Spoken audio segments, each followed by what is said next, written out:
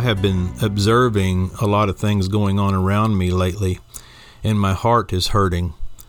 The symptoms of a degenerating society, it can be seen in everything, especially when you look into the faces of young people. The problems are in every area of life.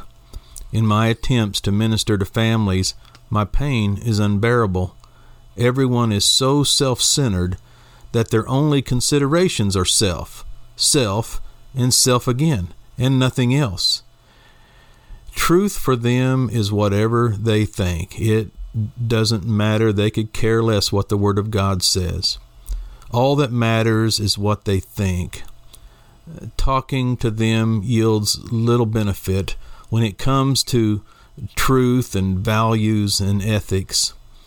We are in the end, and apostasy is growing. The turning of the tide is in the hands of the church. However, for the most part, you can't tell much difference between the church and the world. In some sick, perverted way, we are promoting wickedness in our own homes and even in the church, whereby we're contributing more to the darkness than we are the light. Listen to this verse out of Jeremiah 7, verse 18. The children gather wood, and the fathers kindle the fire, and the women knead their dough to make cakes to the Queen of Heaven, and to pour out drink offerings unto other gods, that they may provoke me to anger.